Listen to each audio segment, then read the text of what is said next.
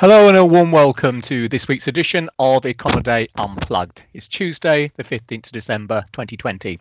Mark Penders stateside and I'm Jeremy Hawkins here in London. Well, it's a big week for central banks, full announcements from the FD, Swiss National Bank, Bank of England and the Bank of Japan, all scheduled over the next few days. Not too much may be expected from most, but in today's economically, politically and of course COVID-19 challenge times, nothing should be taken for granted. Anyway, first on the rank is the FOMC. So, Mr. Pender, Yes. firstly, any changes to rates or monthly QE purchases expected? And regards to the latter, there's been some talk of the Fed perhaps shifting quantitative easing purchases further along the curve. What do you think about that? I think that that's a possibility for next year, or if that's a possibility, the shifting to the longer, and if the post-pandemic, that's not quite the economy that we're looking at. What is it? We're the vaccine initiated economy. If that doesn't start to pick up, I think that that's what we can consider the most likely policy move. But that's not going to happen, I don't think, tomorrow. Today's Tuesday, and tomorrow's the FOMC announcement. I don't think that's going to happen at all tomorrow. I think that they're going to try to maybe even wish that they hadn't scheduled a press conference for every single meeting. Maybe they should just consider, well, we'll only have them when they're, when we want to have them. All right. But now they're forced to have a press conference, so that's going to be 45 minutes of questions, and sometimes Powell can be says things that maybe he wouldn't have wanted to have said, like.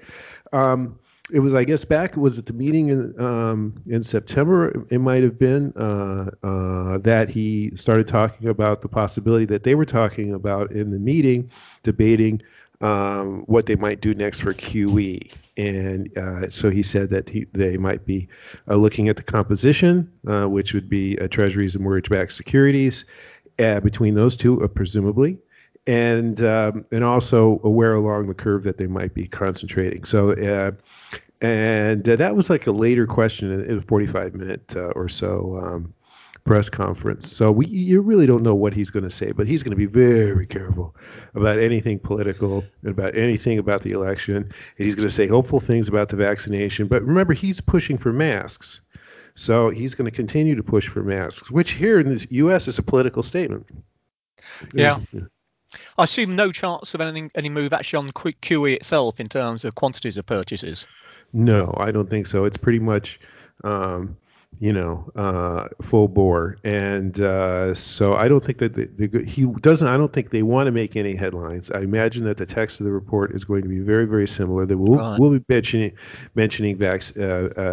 promise with the vaccine for sure. But remember, this is where they. What do you think the medium term is, Jeremy? I mean, I'm not sure I know what the medium term is. I know the near term is like pretty close, and the long term is what did Keynes say? We're all dead anyway. But what is the medium term? So, Powell was saying, well, in the medium term, the vaccination effects are unclear. So what is that? 6 months? I guess, yeah. I mean, to me, 6 months is round about the medium term. I think certainly from a market perspective, they're kind of looking through what's happening now. At least they seem to be, because the COVID numbers for so much of the world at the moment are still pretty horrible. Let's be honest. So they seem to be just looking through that and thinking, well, look, this vaccine will be rolled out next year. So by the time we get into, say, late spring, all being well, because there's so much money sloshing around, the economy could actually be doing quite well. But of course, who knows? Well, let me ask you about now. Well, actually, just before we move, can I ask you a quick one? So just on the FOMC, talking about whether they would be doing this or not. I noticed this. I thought I saw somewhere something about the chart package will be including some new diagrams highlighting uncertainty risks. So what phrase is that doing all the about? dot plots. Yeah. Well, it's going to be a quarterly. It's going to be the quarterly. Economic forecasts are going to be published, and it'll be interesting to see how they go. It'll be interesting where they're going to concentrate again. Powell, over the last couple of years, has pulled back from the importance of the projections, and it'll be interesting to see. And it generates questions in the at the press conference as the questioners try to figure out who is responsible for what. So I think it'll be of some interest. I'm not sure that it's going to be market moving at all. But it does mark a shift away from de-emphasizing the importance of these projections, and they used to be very, very important, and I guess they're rising in estimations now, and I guess they're going to be important if we can get a handle on where the economy is. It's still struggling. It depends on what kind of numbers you're looking at, but today we had industrial production here in the U.S. And it showed improvement. It showed surprising improvement for aircraft. They're only down 0.9%. Volumes are only down from the pre-pandemic February comparison, which is pretty good. But overall, it's still overall industrial production reflecting a big contraction in mining, where you're really seeing a COVID effect because of things like not only demand for energy, but how the proximity of people working in the mining industry. So that's down almost 13% since February. So there's still a lot of questions on the economy, and so there's a lot of unknowns. There's always unknowns with these economic projections, which raises the question of their usefulness. And now with these COVID effects, it really exaggerates that separation, or that factor, that mystery factor. So it'll be interesting to see. It'll give us something to write about. Indeed. Let me ask you about QE, and let me ask you about the Bank of England now. I mean, what's up with that? Because no one knows. They're not going to have any headlines to get a handle on anything the meeting is Thursday. By Thursday, right? This is going to drag on through Christmas, right? Up to Christmas Eve, no? Well, okay, I would guess you are talking about Brexit. Yes, I mean, strictly speaking, since the bank eased, and by more than expected, at their November meeting, so I'm only talking a few weeks ago now, this week should have been a very straightforward call. And certainly go back a few days, you could ask anyone what's going to happen on Thursday when they make their announcement. It was, oh no, they won't do anything. They've only just eased. See what happens. However, Brexit, the dreaded Brexit word, is something which is ongoing. Now, when we spoke, I think, on the subject last week, it had been suggested that Sunday would be the new final deadline. And certainly that was the message coming out of Downing Street anyway. And if nothing had been agreed or sorted by then that's it. Brexit is all done, no deal, and get on with it. Well, it seems that both sides are still determined to come out with something. And so as we record this podcast on, where are we, Tuesday the 15th, it is unclear when the final deadline is going to be, bar the fact they can't really go beyond the 31st of December, because both sides are still, at least at the moment, saying that the transition period won't be extended. Now, as of this moment, there have been some vaguely promising noises coming out to the effect that they've made some progress on this so-called level playing field, which really refers to sort of the standards of trade used in the single European market being applied to UK trade as well, so the UK doesn't get any kind of competitive advantage. Now, whether that's actually the start of a big move towards achieving a deal or not, we simply don't know at this stage, but it could happen.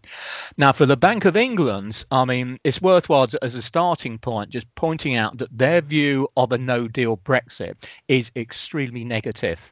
And the governor, indeed other Bank of England people, have come out and essentially said, look, if it's a no deal, that completely upends their current economic projections, which assume a smooth transition to a new trade deal with Europe, between the EU and the UK, as we move into 2021. If that doesn't happen, then they're going to have to mark down their forecast one heck of a lot.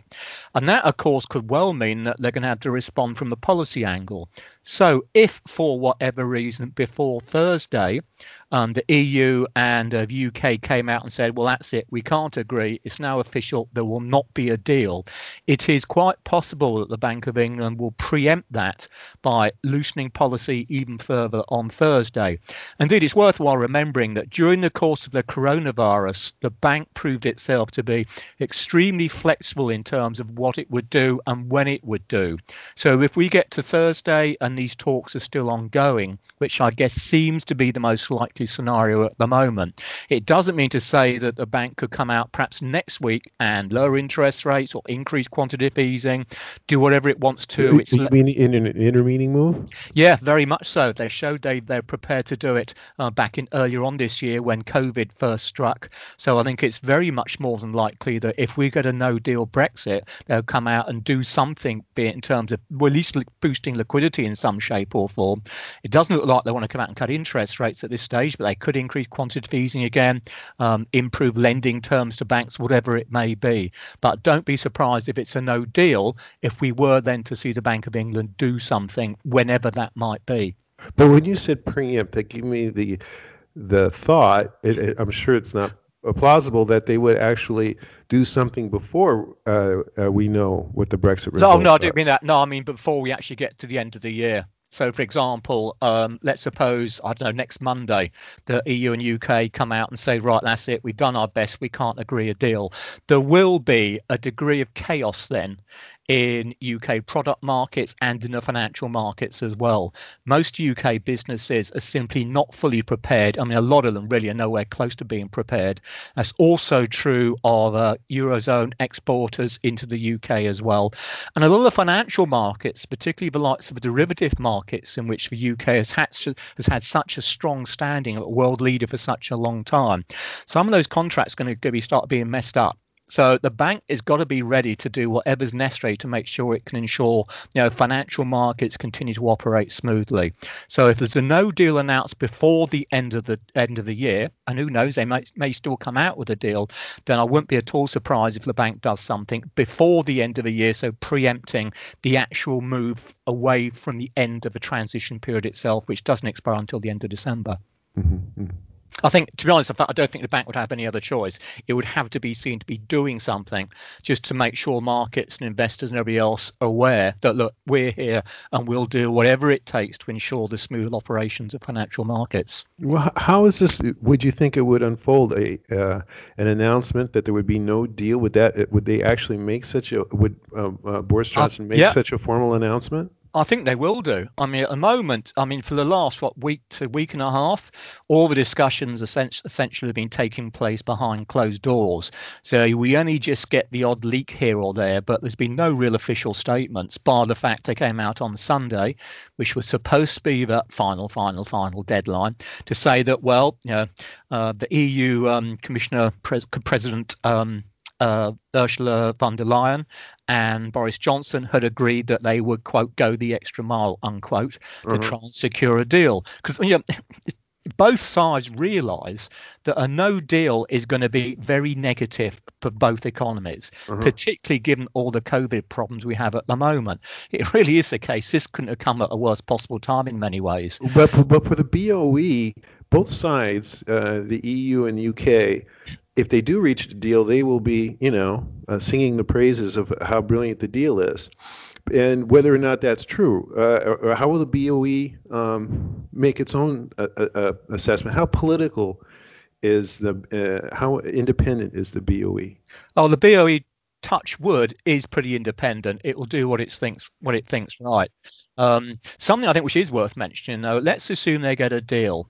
Where it's got to a stage now whereby the wrangling has been going on for so long with so little being achieved that whatever kind of deal they do get is going to be a very mild one. So it certainly won't cover services. It may cover most goods. We'll have to wait and see.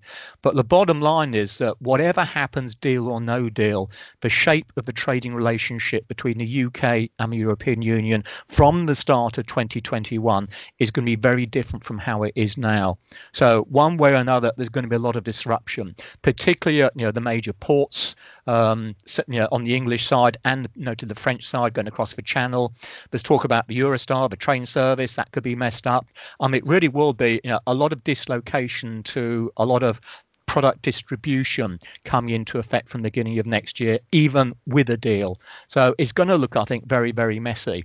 And that means, the bank is going to do whatever it thinks necessary. At this stage, I think if they come out and announce a deal, the bank will be happy to sit back and roll, let's see what happens. But I think they will feel obliged to do something if there's a no deal. Well, on the let's see what happens part, is there a risk that what we saw with Hungary and Poland on the fiscal stimulus side, that even if there is an announcement that the differing countries, in Europe can scuttle it?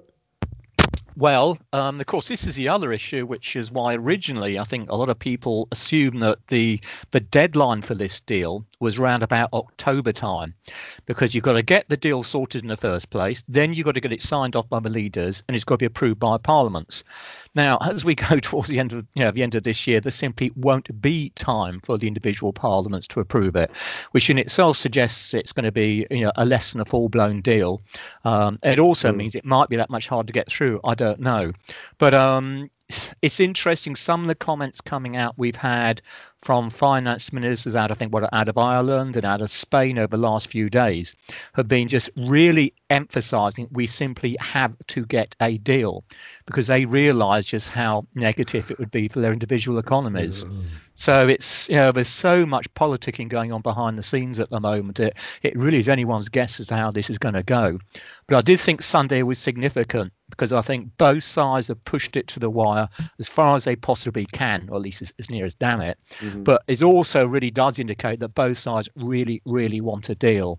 So I think, again, going back to the old litmus test of the FX markets, we're looking at, the euro sterling rate at the moment. I mean, sterling's trading, about 1.1 against the euro. So it's actually slightly stronger now than it was, back end of last week.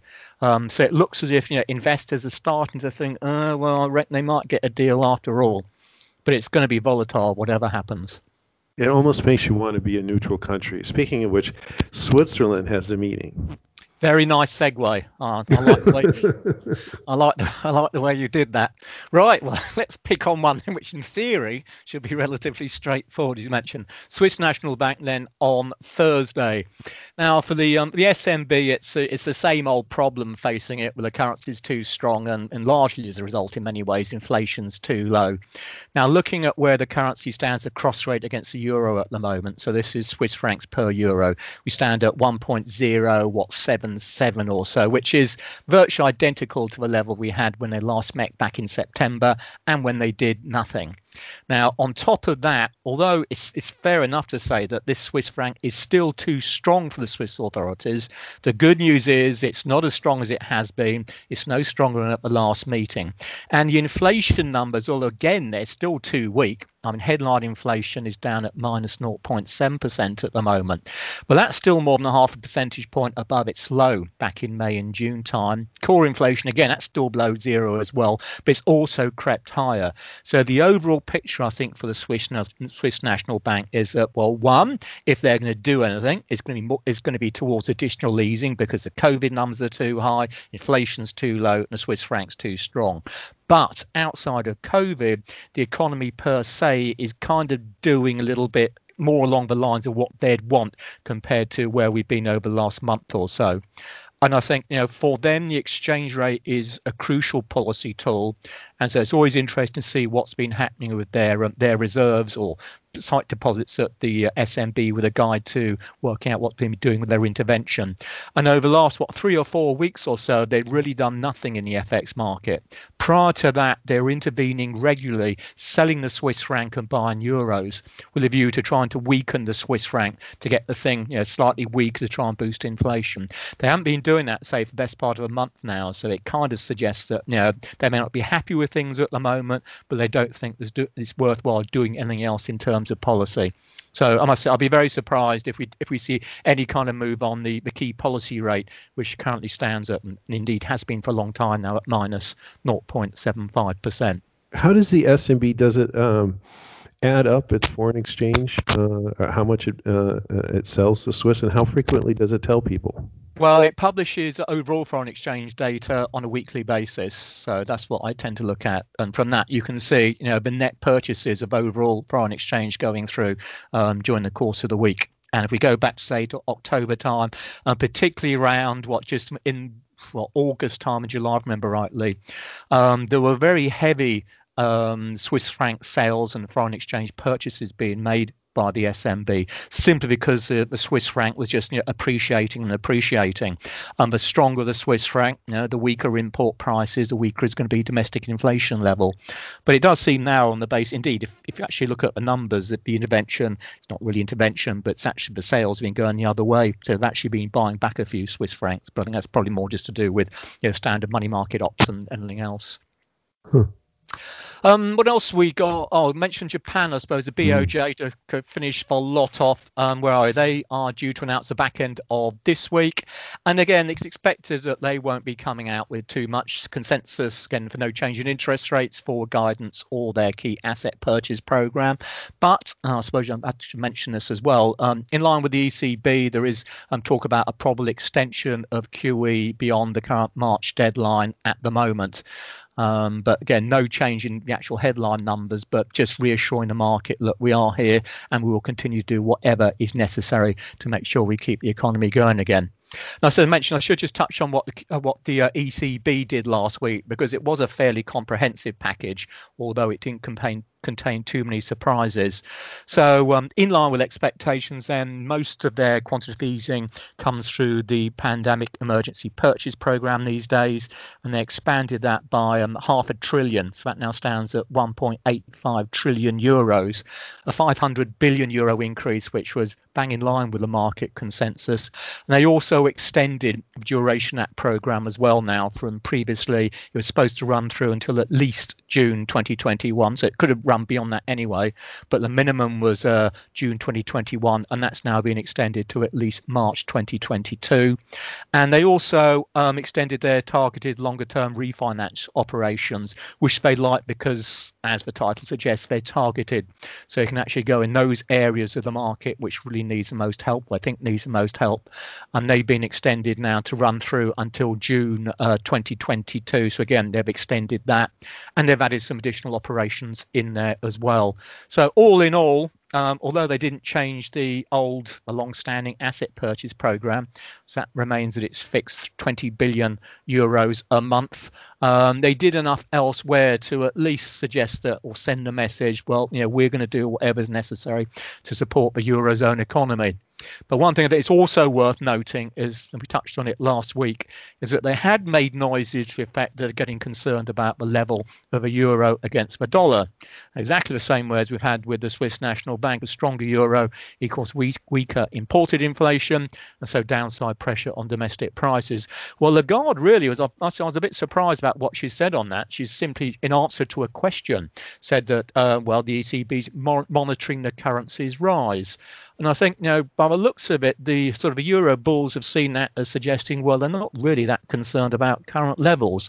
Now, we know they don't have an exchange rate target, but nonetheless, I thought they might have hinted a little bit more that, this is not doing what we want for inflation. And we have seen the euro actually rise a little bit against the dollar since then. So it may be the case that the ECB is going to come out at some future point and make noises of the fact that the currency is too strong for their current taste. But say they don't have a target, so it's difficult for them to do that. But they did leave the door open there to further euro gains. And lastly, hopefully from me, from the European side, since we've also been talking about this for so long, should mention this is a 1.8 trillion euro budget, EU budget, I should say, and COVID rescue plan. That was finally agreed last Thursday once backing from Poland and Hungary was secured.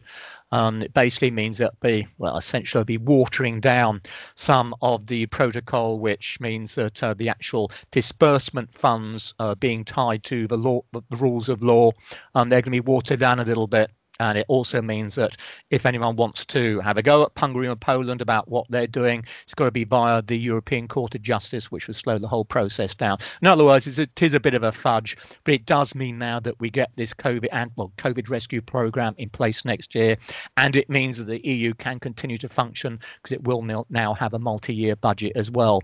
Failure to achieve either of those could have been extremely bad news for the Eurozone economy, short term and longer term as well, because it would have maintain the risk of either Hungary or Poland or both actually wanting to leave the European Union at some point. Okay. What else? Anything from your side? I think that's my side taken care of. Oh, no, one last thing I should mention. Okay. PMI week, always mention out of Europe because we do get the December flash PMIs on Wednesday.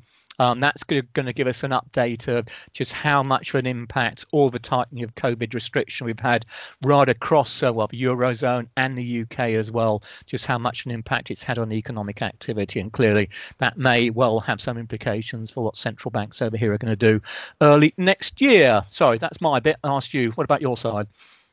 Well, on that score, we had the Empire State Report today. That's the New York Fed's manufacturing survey for the month of December. So it's a little bit of a hint of what to expect for the PMIs, which will be flashes for December, broken between manufacturing and services. And the Empire State today was mixed. Overall, orders were down, growing at a slower rate, and unfilled orders still in contraction. Yet the sample expanded their staffs. We're hiring, which is a good sign. So I'd say it was a mixed report. But this report has always been on the soft side. Thursday we'll get the Philadelphia Fed report, a manufacturing report that'll also be for December. It has been unusually wildly strong, actually. So if you put these two together, it's been we had industrial production, which is the absolutely definitive reading on manufacturing. It's the central component there, and it was mixed with. And I mentioned that before, but the economy here, 4.9% overall contraction from February for overall industrial production is still very significant, and it's only improving 2 3/10 a month, and that's going to be into next year, or even the next year, if this pace doesn't improve. So I get, it's from the starting point, from the low, it's been going fine, but to actually recover what we've lost, it looks like it's going to take a while. Yeah, very much same story here as well. Okay then, well, let's round it up for this week. We'll see you next time. And in the interim, you can always keep up to date, of course, with all the key market moving data and events in Econoday's global economic calendar. Thanks very much for listening. Stay safe, and we'll see you soon. Bye for now.